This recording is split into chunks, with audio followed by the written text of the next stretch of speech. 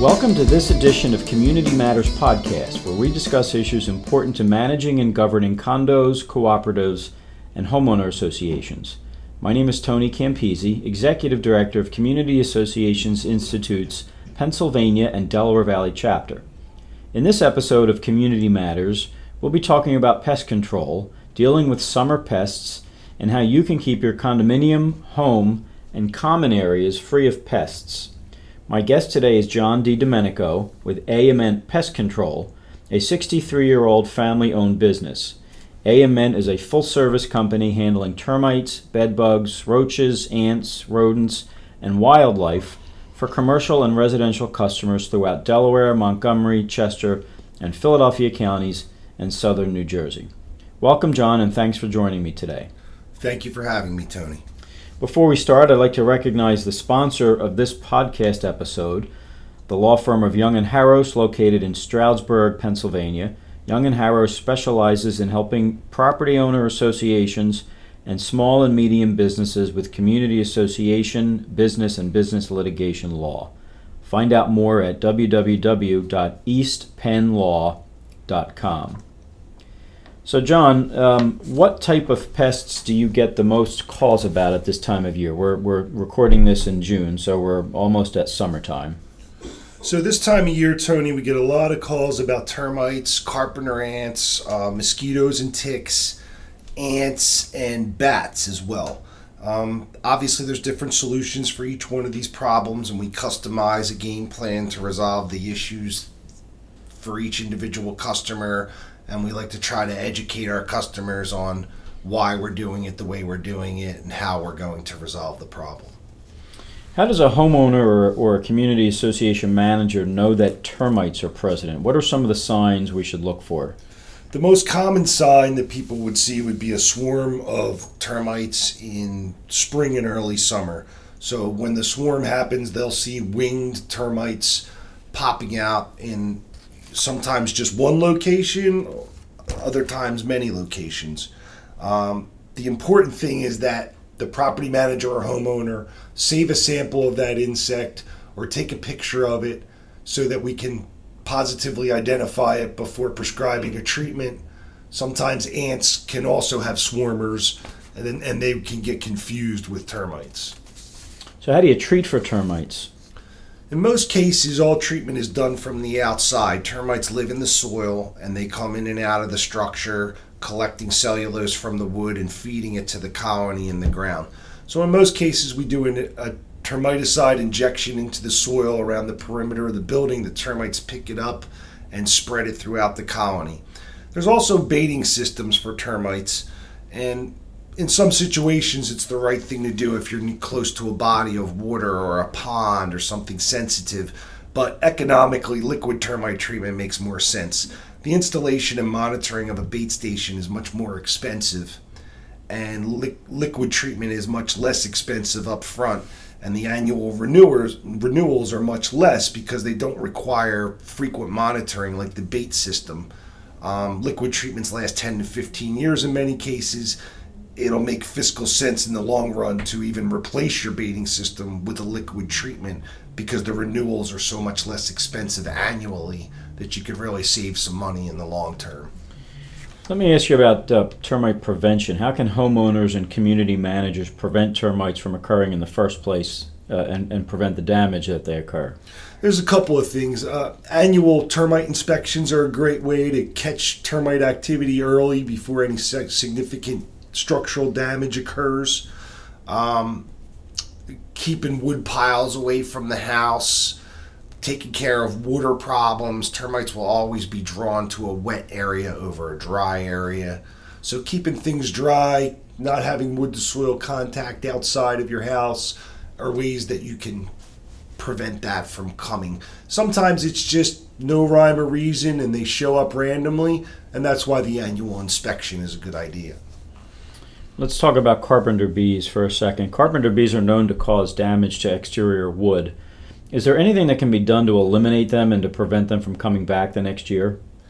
Yes, there's a couple different things we can do. So carpenter bees are very unusual because they don't have a nest like a regular bee. They live in a solitary fashion. So one carpenter bee drills one hole, he lays an egg inside that hole.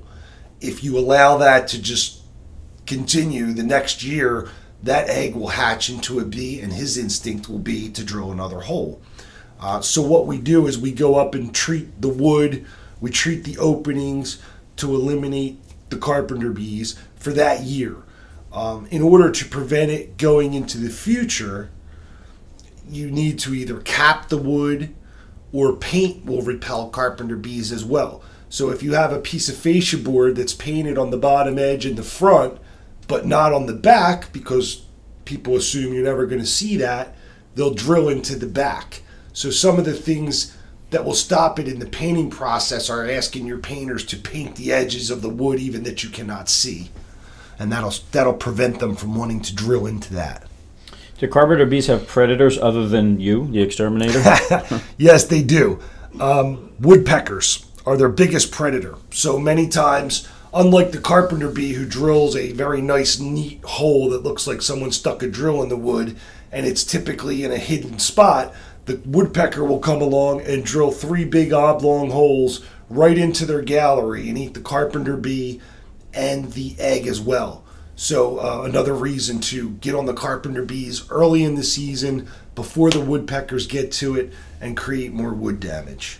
That's a really good point. I had never heard of that before. So woodpeckers can actually compound the damage caused by carpenter bees. Yeah, and it's much worse in appearance too because it's right out in the open and they just drill torn up, terrible looking holes right across the board. That sounds like an expensive problem.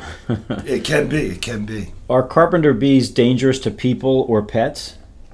That's a great question. It's a very common question. Because carpenter bees buzz around really fast and they make a lot of noise and they're big, people get scared of them, so they walk out of their house, and if they're by the front door and it comes flying by you, of course you're going to be nervous about that. But carpenter bees, only the female has a stinger. They both have, male and female have chewing mouth parts, obviously, to chew the holes in the wood.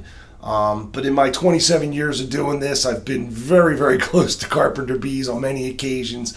I've never been bitten, I've never been stung, and I don't know anyone who ever has.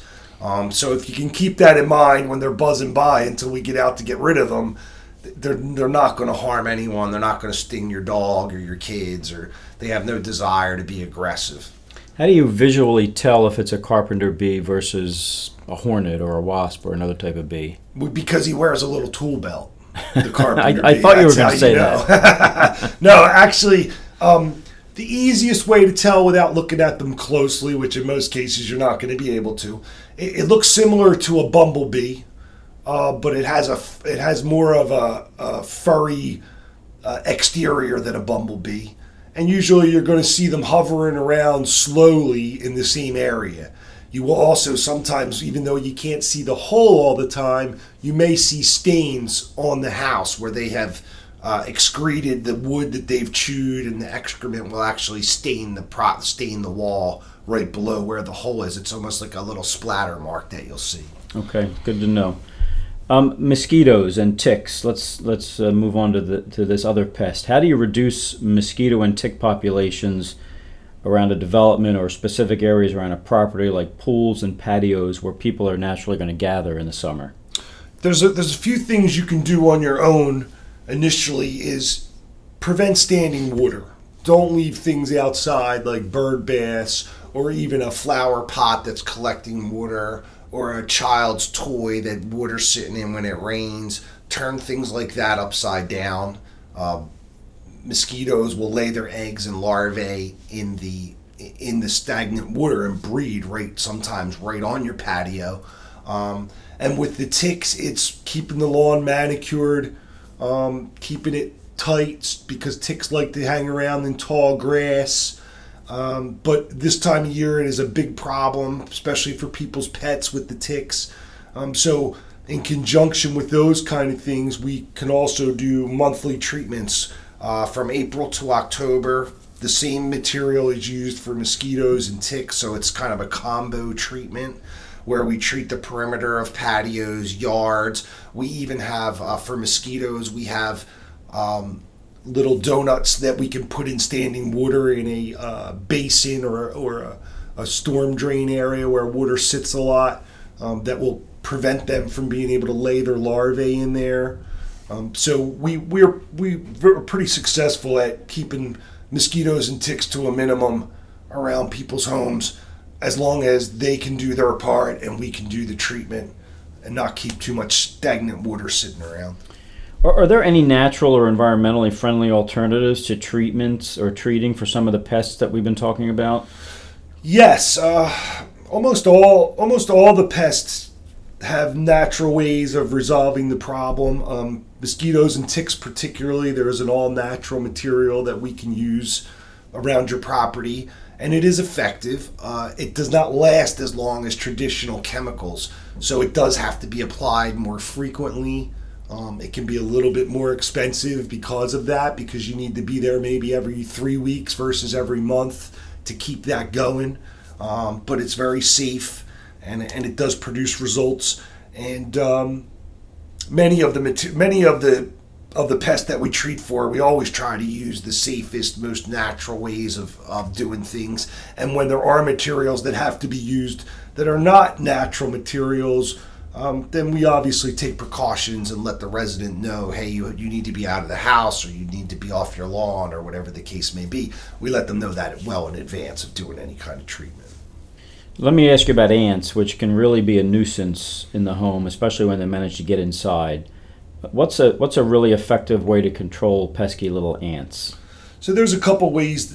First of all, you need to use a multi-pronged approach to get rid of ants. Treatment of the outside is number one. If you have ant activity outside, it's most likely going to get inside at some point. So we treat the exterior, and then on the interior, we use a gel bait that's injected out of a syringe-type tube that you put in the line of the ants. So if they're walking across your kitchen counter, you put some dabs of the bait, little pinpoint applications, and they'll walk right to it, feed on it, and then take it back to the colony and feed it to the rest of the ants, which is their nature, to collect food and take it back to the colony. So even if the colony's somewhere where you can't see it, in a wall void or under a floor, they're going to deliver the material back there. And speaking of safe materials, there's another one that's virtually harmless to pets and people, but still very effective. There's no odor involved. No one even knows you were there, except that the ants are dying off. So, John, when people talk about pest control, the topic of bats, I think, rarely comes up. I don't think people really consider bats to be within the pest control field, but they are, and they are a nuisance. So how do bats get into a structure, and more importantly, how do you get them out? So that's an interesting question, and it does come up a lot, believe it or not, in condominiums and homeowners associations. Most of the bats in our region of Pennsylvania are called the small brown bat. And bats are opportunists, so they don't make holes in your house. An opening has to exist that they can take advantage of. And what they like to do is fly up under a warped piece of fascia board or barge board and get inside the wall. Whether it's cinder block or brick, they want to get behind that wall, and they want to live right near the opening so they can exit and enter easily. And they will breed there and have their babies in that location. So bats in the fall start to hibernate, and then over the winter they breed, they mate, and then in the spring they breed the babies. So an interesting thing about bats is bats are federally protected. You can't just exclude them from a property anytime you want. You do have to wait until the babies are old enough to fly, which is usually about mid-July, early August. And what we do is we go in and we seal up all the openings except for where we determine to be the main entry point, and we put up a one-way door that they can fly out, but they can't fly back in. And we leave that up for a couple weeks, make sure all the bats have gotten out, and then we seal up that final opening. We also treat for bat bugs, which is a parasite that lives on bats that is very, very similar to a bed bug, almost looks identical. They don't bother people unless you take away the bats and leave them there, and sometimes then they're looking for a host. So you have to treat chemically for those insects. The biggest hazard is the guano. So they'll leave guano in the attic sometimes. If it's an attic that's shut off from the house and nobody ever uses it, you can let it disintegrate there and it won't hurt anybody. Just the guano sitting there doesn't hurt anybody. It's when the guano gets disturbed and the particles get into the air and you breathe it in, you can get blood diseases, histoplasmosis, and all kinds of different illnesses from that. So if you have an attic that you use, it needs to be carefully cleaned out of there by a professional after the bats have been excluded. One of the trickiest things about bats is folks will see bats in December when they turn their heat up real high because it got cold. And the bats don't have a calendar, so they just feel it hot and they wake up and sometimes show up in the house. And customers don't understand why you can't get the bats out of my house now in December. And because federal regulations, but also because of the fact that you want to make sure that all the bats get out. So you have to wait till mid-July, early August to know that the babies are big enough to fly out on their own. You haven't harmed their reproductive cycle. You haven't done anything to hurt the bats. The bats are super important to our environment. They eat millions of mosquitoes every day. If we didn't have bats, our mosquito problem would be through the roof. So they are really important to the environment, and bats are becoming more and more endangered. Recently, they've been finding hundreds and thousands of bats in caves in Pennsylvania and New Jersey with the mysterious white mold disease. Scientists are not exactly sure where this is coming from, but they're finding whole colonies of bats dead. So we're very sensitive about protecting the environment and protecting bats in particular and doing it the right way so that we're not hurting any bats, and so we're doing the best thing for the customer and really making sure that the bat exclusion process goes correctly. It sounds like a really complicated problem. I hope I never have bats in the belfry. I hope that you don't either. I understand you have an unusual employee at AMN Pest Control. Can you tell us a little bit about him? Yes, we do. We have a special employee, and his name is Quincy. He is half black lab, half border collie. He is a canine detection dog. He is a NASDECA certified, and what that means is NASDECA is the National Association of Scent Detection Dogs, and he gets certified annually by a third party test to go out and prove that he can find bed bugs and their eggs. He's trained to smell the pheromones of live bed bugs and their eggs. We got Quincy about 5.5 years ago from a company in Florida that was started by some ex-FBI dog trainers, and they saw the need for scent detection dogs for bed bugs in hotels and condos and apartments, and they started using the same principles that they apply to training dogs how to smell drugs or bombs to teaching dogs how to smell the pheromone of bed bugs, which the pheromone is strictly confined to bed bugs. They only bed bugs have that smell. So Quincy is great because he can go through a ton of units in a day. He could do 50 to 60 units in a few hours accurately and quickly and tell you if there's bed bug activity in there or not. So some of the situations that we use that in, particularly in a high-rise condominium setup, is if you start to have various bed bug problems in different locations, it makes you wonder, do we have other units that we don't know have bed bugs? So you run Quincy through, and the job that would take a person weeks and weeks, and it may not even be that accurate, he can do in a few hours to check 50, 60 units and tell you here's where they are, here's where they're not. So some residents end up feeling very happy when the dog says everything's okay, and unfortunately some residents are not happy when he says, you have them, but at least we know and we can get on it and do the treatment in the right places and spend the association's money in the right places, so they're not just doing preventative treatments all over a building. You can really hone in on here's where the problem is, here's where we need to do the treatments. Well, Quincy sounds like a great addition to your staff. Sounds like he does a good job. He's fantastic. Before we wrap up, let me ask you one final question. What's the most common question people ask you about pest control? Any treatment that we do, the most common question is it safe for my kids and my pets? And as pest control professionals, we feel a huge responsibility for the safety of people and animals as well as the environment. We're not out there trying to nuke everything with pesticides. That's not our goal. We're always going to try to use the least amount of the safest materials, and we're going to use them in accordance with federal regulations and just good common sense. Our technicians are all state certified. They've all passed tests with the Department of Agriculture to educate themselves on what is safe to do, what's not safe to do. So anything that we're doing in or around your house, if there are precautions that need to be taken prior to or after treatment, we're always going to tell you that in advance. And in most cases, there's no precautions you need to take. We're just going to do the safest thing possible. I think that a misconception that people have about pest control is they think, oh, these guys want to spray everything everywhere.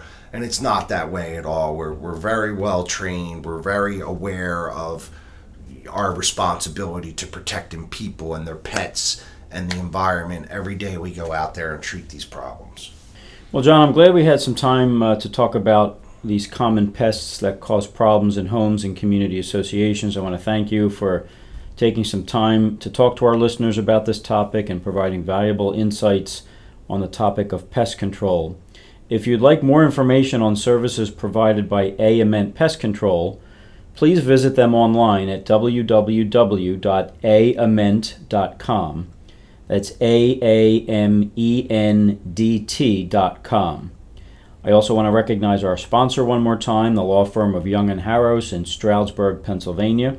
For more resources and best practices on managing and governing your condominium, cooperative, or homeowners association, please contact CAI or visit our website at www.cai-padelval.org. Thank you for listening.